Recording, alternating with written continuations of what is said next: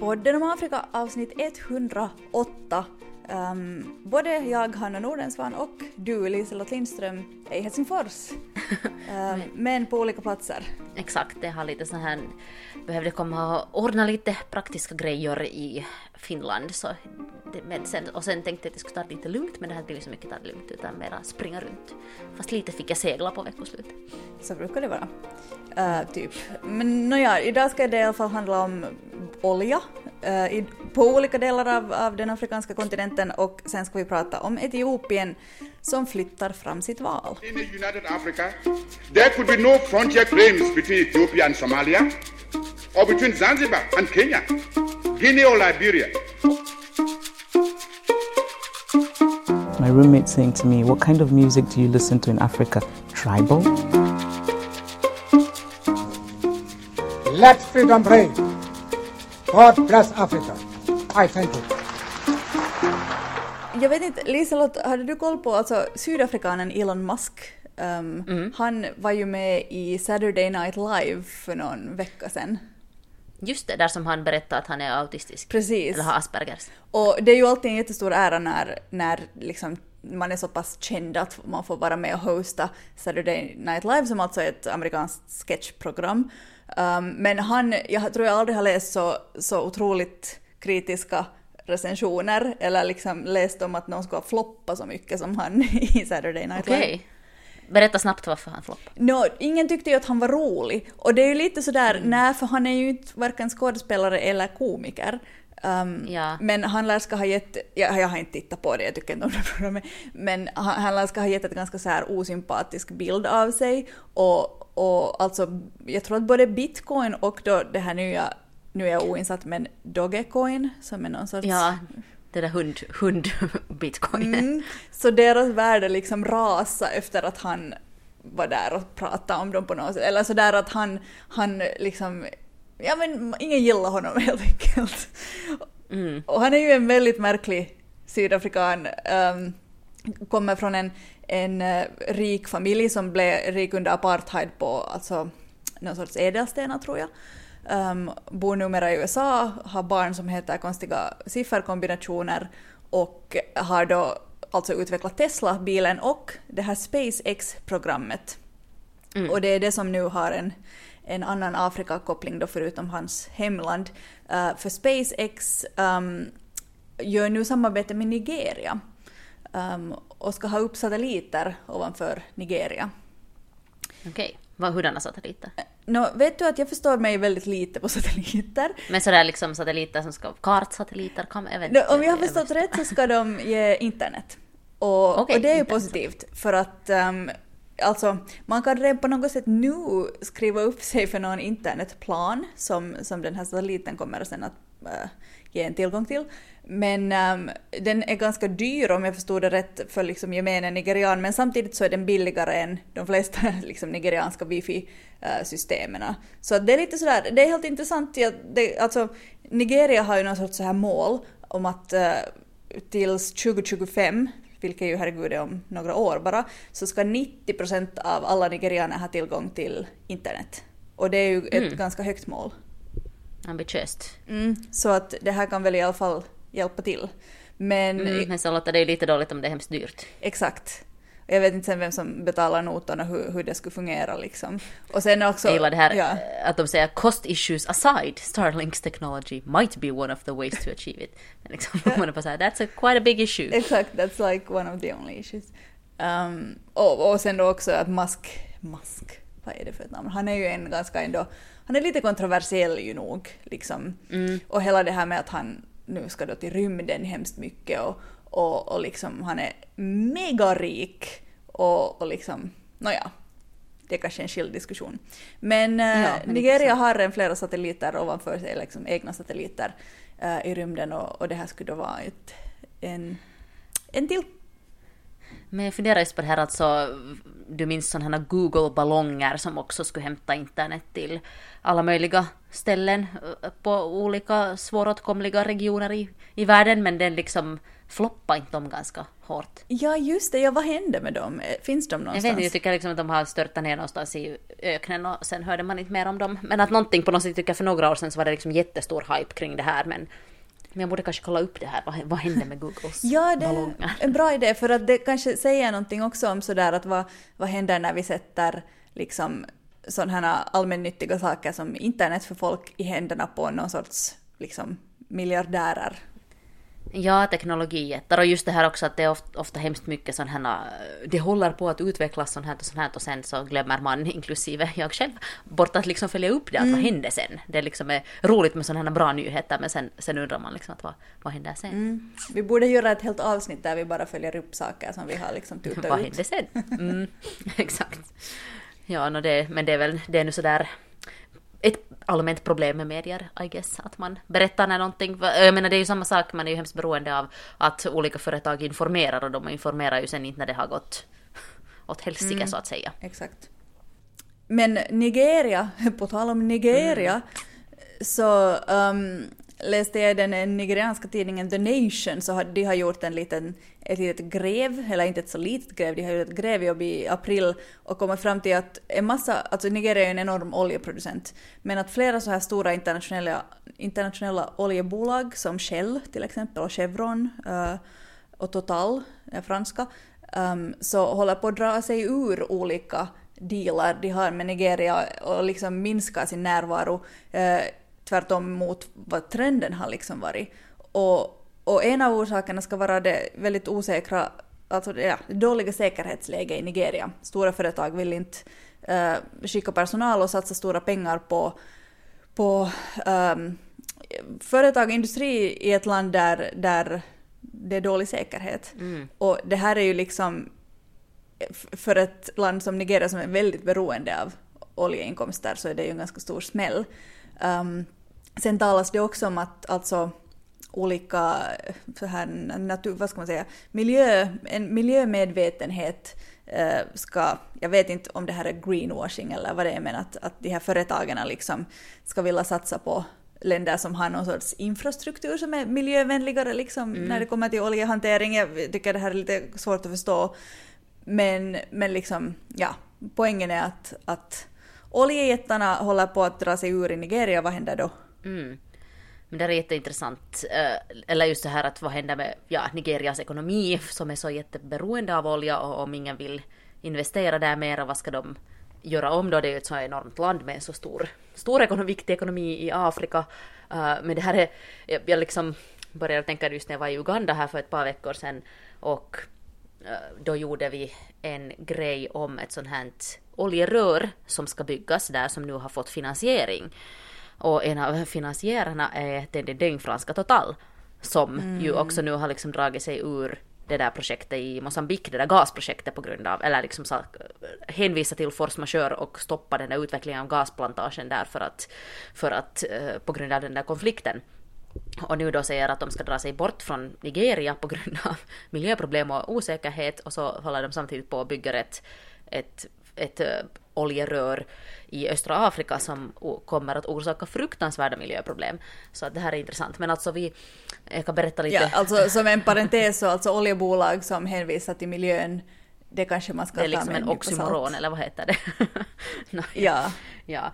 Men vad heter det? Men vi träffade då bland annat där i Uganda, så träffade vi den här Vanessa Nakate, som är den här unga ugandiska miljöaktivisten, eller klimataktivisten, hon som då blev bortklippt ur bilden med Greta Thunberg, om ni kommer ihåg, det har vi pratat om då när det hände, och vi diskuterade hemskt mycket, eller hon hade jättemycket intressanta tankar om just så här vad som händer om, jag ska just återgå till det här oljeröret, jag spårar lite ur här nu, men alltså om att klimatrörelsen i världen är jättevit, och den här bilden var ju förstås ett exempel på det, liksom att man inte tar människor från de länderna där klimatförändringen faktiskt påverkar redan nu, liksom de tar man på något sätt inte på allvar, man tar inte med dem i diskussionen, utan man föredrar sådana här vita människor som liksom frontfigurer. Och en annan poäng hon hade som var intressant var att nu när det kommer väl att vara vad blir det, COP 20 eller något sånt, det här klimatmöte i Glasgow, och om det måste ordnas virtuellt på grund av corona, så kommer det också att liksom utestänga en massa människor som påverkas redan nu av miljö, alltså klimatförändringen, och som inte har tillgång till internet. Eller liksom sådär att på så jättemånga sätt den här klimatdiskussionen utesluter de som på riktigt drabbas mest av det. Men det var nu en sån här intressant bara bisak, men hon hade också väldigt mycket att säga till om det här oljeröret. Bland annat just att det går inte att äta olja och vad heter det, dricka olja och äta gas eller så här, äta kol. Men ja, det här oljeröret, det har alltså planerats redan väldigt, väldigt länge, men det har haft svårt med finansiering. Nu har du alltså just Franska Total och ett kinesiskt oljebolag gått in med miljarder i det här för att bygga det här röret. Och det ska då byggas från Lake Albert, ungefär där det finns olja, där man har hittat olja, och ut till Tanga i Tanzania. Så det ska liksom gå genom Victoriasjön och allt sånt här. Och de har alltså redan börjat bygga infrastruktur för att kunna bygga det där själva röret. Och de bygger bland annat en jättestor väg rakt genom Murchison Falls National Park. En stor bro som går över Nilen där i Murchison Falls, där, så att de ska kunna liksom köra, eller just det, för att bygga själva röret kommer inte att gå i nationalparken, men liksom infrastruktur för att dras genom nationalparken. Det finns en skog som hotar att förstöras nästan helt och hållet, just också på grund av infrastrukturen som byggs, och där det bor såna apor som bara bor i den skogen i hela världen. Inte aporna! Ja, aporna. En massa människor som tvångsförflyttas från sina hem, och sen alltså hela det här oljeröret kräver, för den där oljan som finns då i Uganda, så den är liksom, jag är inte nu någon oljeexpert så jag förklarar det här nu ungefär som jag har förstått det, alltså den är väldigt liksom trögflytande, så den behöver hettas upp för att den ska kunna rinna i det här röret. Och det betyder att den där hela röret som går liksom från Uganda genom Tanzania ut till kusten måste vara upphettat. Och vad liksom gör det sen något åt miljön? Och även om själva rören när det går där, så det kanske tar upp en 30 meter liksom 30 meters slinga så där det nu ringlar sig, men allt vad det hotar att göra åt liksom förorena vattnet i Victoriasjön, så där, som tiotals miljoner människor är beroende av vattnet i Victoriasjön för sitt leverne, och just hota förstöra skogarna, hota förstöra nationalparken. Det liksom är så mycket som är så jättefel i allt det där, och just det här att varför till exempel då ett franskt bolag, om vi tänker på Frankrike som ju var stort där, Parisavtalet som gjordes i Frankrike, så där liksom pratar man nog om en sak och sen gör man en helt annan sak sen någon annanstans. Så varför ska man ens bygga ett sånt här rör och göra på något sätt Uganda till en oljenation när man samtidigt försöker trappa ner användningen av fossila bränslen på så många andra ställen. Och sen ännu liksom till saken hör det att när den här infrastrukturen då väl byggs, så vad ligger nära Lake Albert där i Uganda? Gränsen till Kongo, Virunga National Park, där det finns en massa olja antagligen under. Gorillorna. Och där har ju också varit liksom, eller det har ju funnits olika företag som har lite sådär försökt leta efter olja där, och det har varit väldigt kontroversiellt och så här, men sen liksom om den där infrastrukturen väl finns, så kommer det ju att vara jättemycket mer attraktivt att också leta efter olja i Virunga, och det är liksom så mycket som gör en ledsen på något sätt i det här.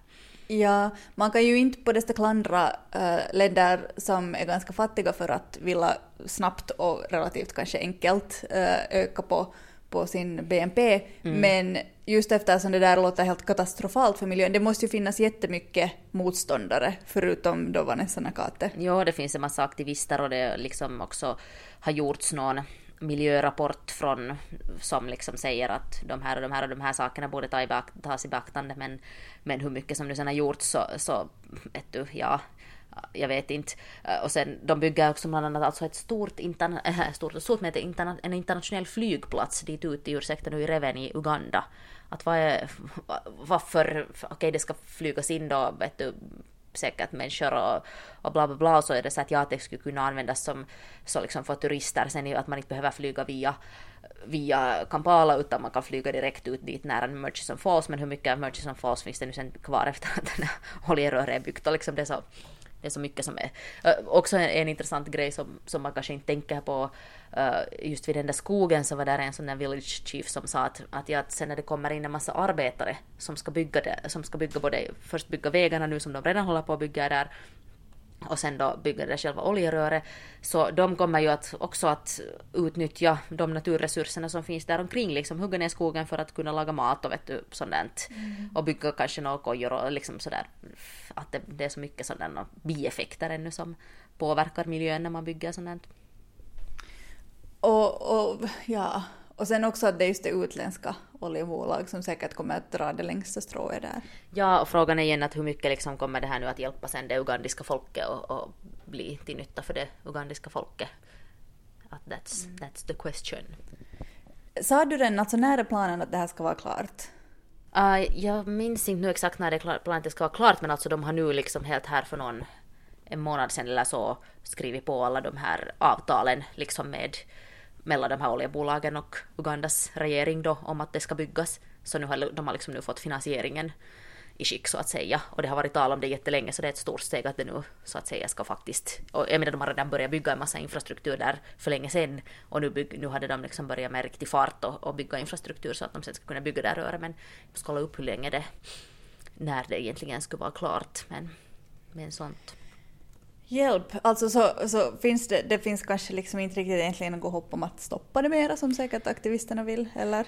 Nej, utan typ sådär försöka då minska miljöförstörelsen. Kul. Det är ju sällan liksom diskussionerna om så här oljerör brukar vara, de är ju alltid väldigt kontroversiella. Alltid ska de byggas och det är mellan länder och det är konflikter och det är just miljöförstöring och det känns som att i alla fall det man liksom läser om så mer ofta än är det inte, så är det ju på just områden som tillhör någon sorts ursprungsbefolkning. Det är de som sen får förorenat vatten, och det är ju ofta en stor bieffekt just det där med att vattnet förstörs. Och det här liksom som jag upplevde när jag nu bara lite pratade med folk där är liksom att de här människorna inte förstår, alltså jag säger liksom inte alls så att de är dumma eller något sånt här, utan bara att inte har de ju en möjlighet att förstå på vilket sätt det där påverkar deras liksom miljö och deras där som de bor, utan de bara kommer, ni får liksom, vi bygger nu, inte det är så farligt, det tar nu bara upp den här lilla biten här, men liksom att de har ju inte en chans att få hela den där stora bilden och vad det kan förorsaka där. Exakt. Och det här, jag nu tilläggas bara att det kommer att bli världens största upphettade, alltså världens längsta upphettade sån här oljerör. Ja, den där upphettningen låter mysko. Ja, inte alls kul. Det kom ett mejl där man undrade om vi skulle kunna berätta lite om Ekvatorialguinea. Och kanske specifikt om att varför det är svårt att få visum dit, om det är sant i så fall.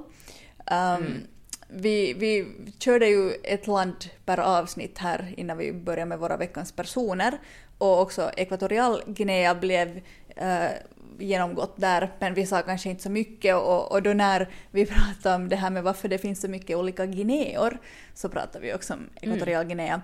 Men jag tänkte att vi skulle välja en veckans person den här veckan som är ekvatorialguinean och samtidigt lite uppdatera oss om läget där. Ekvatorialguinea är ju en ganska speciell plats på det sättet att det var en spansk koloni i väldigt, väldigt, väldigt många år, över 100 år. Men däremellan lite fram och tillbaka så var det också under portugisisk och brittisk kontroll. Så det har verkligen liksom förtryckts av många olika länder, om man säger så.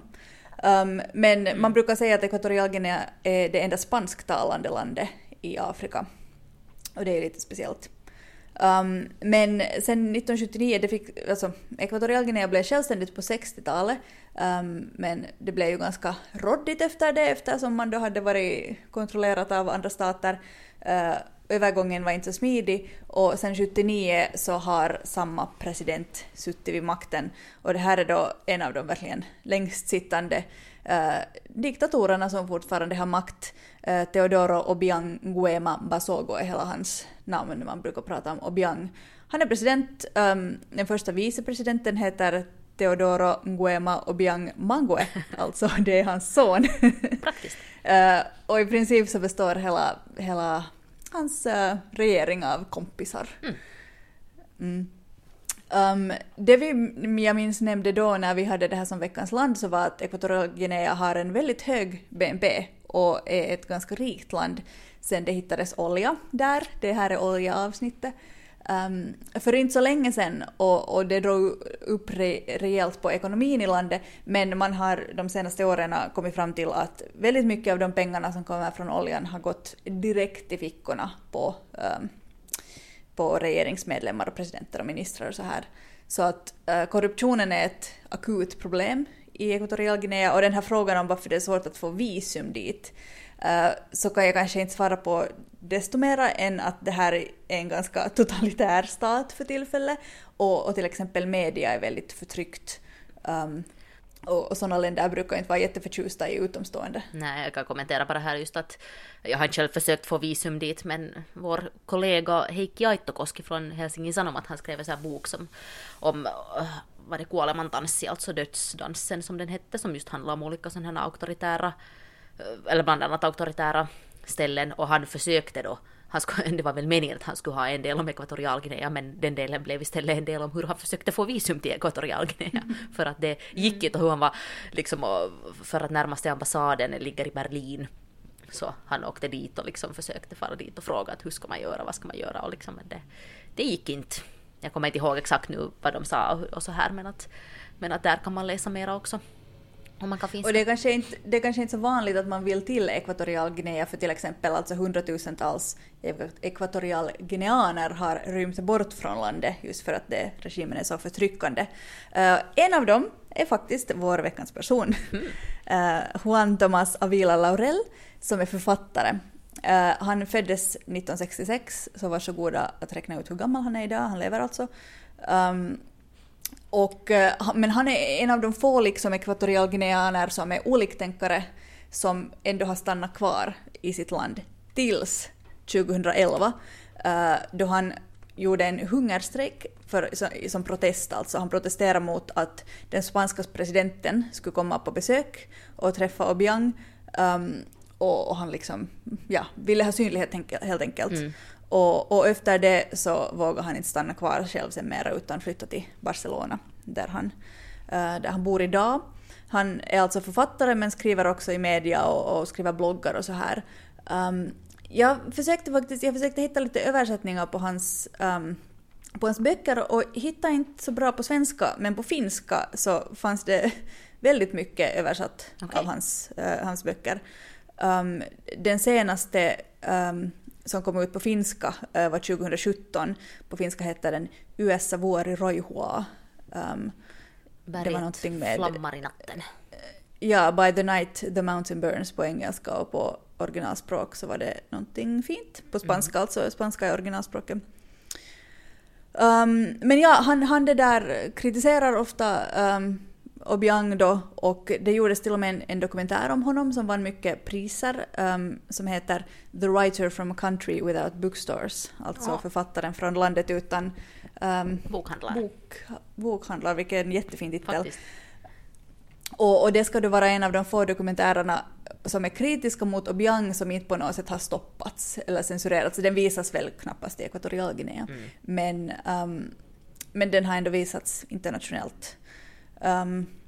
Så ja, Juan Tomás Ávila Laurel, om man vill bekanta sig med en ekvatorialguineansk författare, så en av böckerna så beskriver han på något sätt det finns ju så här flera öar som hör till det här landet, och han växer upp på en ö som heter Annobon och den utspelar sig där. Så att det är verkligen någonting som säkert de flesta inte känner till överhuvudtaget, så det kan vara en intressant djupdykning i det. Men han har skrivit jättemycket fiktion, så att kolla upp honom. Och på tal om öar, så huvudstaden ligger ju också just på en ö där utanför Kamerun egentligen, så den är inte ens på fastlandet. Ja, men de håller ju faktiskt på att ska flytta den där huvudstaden. Just det, var det så? Till fastlandet. Jo, det gjordes något sånt här initiativ för flera år sedan redan. Och det har väl inte, den har liksom inte flyttats, men det är på gång. Det är mycket sånt här också som är svårt för en utomstående, och speciellt när man inte är jättepåläst nu om det här landet, men med olika folkgrupper, språk och de här öarna, och liksom det är jättemycket. Men och det finns jättemycket liksom politisk tyngd på olika sätt där som man inte själv kan förstå. Nej. Och det är just intressant alltså för att Ekvatorialguinea ligger ju där söder om Kamerun, och just ön som väl heter Bioko, nu luntar jag nog på Google, men och huvudstaden heter Malabo som ligger här, så den ligger liksom redigt upp där nära Douala, egentligen höjd med Douala, så mycket norr om själva Ekvatorialguinea, så liksom när man tittar på kartan så skulle man tro att den skulle tillhöra Kamerun, men icke. Men det kanske är därför också de har satt huvudstaden på den, för att vara lite sådär hello. Ja, exakt. Det svarar kanske lite på frågor om Ekvatorialguinea och i alla fall en person att googla. Se det som ett tips. Bra, och jättekul när ni skickar tips, för att då får vi nya idéer också på eller liksom tips och frågor och tankar, så får vi nya idéer. Sen så kom det en liten pangnyhet i helgen, eller kanske inte en jättepangnyhet, kanske egentligen helt väntat, men när det tog så här länge så trodde jag att kanske den här nyheten inte skulle komma. Och vad det talar om, jo, det är Etiopiens val som skulle hållas den 5 juni, och som då alltså nu i helgen fick veta att det skjuts upp. Något nytt datum gavs inte direkt, men enligt den här Electoral Commission, valkommissionen, så slängde fram 2-3 veckor av logistiska skäl, så här voter registration, alltså röstarregistrering och sånt som det har varit utmaningar med, så det sades nu vara orsaken till att det här valet skjuts fram, och det kan säkert stämma mycket väl att det har varit utmaningar med det, men just att jag har funderat så där hela våren att när ska de skjuta fram det här valet, och nu när det var så nära så tänkte jag att de inte längre skulle göra det, men det här påverkar ju framförallt dina sommarplaner. Ja, vi får se. Jag hade ju tänkt söka visum för att fara dit och rapportera om valet, men att nu om det inte blir något val så får vi se hur det blir och när det blir. Men sen också, så nu man vågar kanske inte helt lita på att om de säger 2-3 veckor att det är 2-3 veckor, utan sen när det har gått 2-3 veckor så säger de 2-3 veckor till och 2-3 veckor till kanske i värsta fall, så att man får se sen. Man ska kanske inte göra allt för noggranna planer kring det valet. Men det verkar vara svårt att få till stånd lite demokratiska val nu där på Afrikas horn. Precis, och just att hur ska det gå till det blev ju genast alltså nu, för nyhetsbyrån AP hade twittra och sagt att orsaken var att oppositionspartier ville bojkotta det här valet, och då gick en premiärministerns talesperson och Electoral Commission hårt ut och sa att det här missinformation inte stämmer det här alls, utan att det handlar om logistiska problem kring att organisera hela valet och så här som är orsaken, och men inte det är ju lätt heller med läge i Tigray och att försöka få ordnat val när det är mycket oroshärdar på olika håll i landet, men jag tror att det skulle vara väldigt viktigt kanske att få till stånd det där valet. Kanske. Är corona alltså en faktor i det här? Inte vad jag har sett nu för tillfället, så har det liksom inte sagts vara. Men det kan ju hända att corona är en orsak till att det har varit svårt att få liksom väljare att registrera sig eller registrera det. Och så här, att förstås kan det spela in en roll, men liksom att det var inte liksom den direkta orsaken till att det sköts på. Och nu slänger jag dig verkligen under bussen här, men finns det något liksom, görs det valundersökningar i Etiopien, liksom att om valet ska ordnas idag, så hur ligger Abiy Ahmed till då, som då aldrig har blivit vald själv? Jag har inte liksom sett något sånt. Jag menar det är tillräckligt utmanande tror jag, att ordna själva valen, så att göra sådana här valundersökningar, och speciellt när folk inte har telefon och internet och så är ju väldigt, väldigt svårt. Men det är ju har det varit några protester och sånt då? Mot det här beslutet? Ja. Nej, det har jag inte heller. Jag har bara liksom sett att en del sådana som är kritiska till Abiy Ahmed så har ju uttryckt sin oro just för att han försöker flyttade av andra skäl än de som sägs där. Men att det blir nu intressant att se vad som händer och om det går att ordna det under sommaren eller inte. Och och hur de kan lösa. Jag menar att om de inte har hittills lyckats lösa de här logistiska problemen så har jag svårt att tro att det går på 2-3 veckor.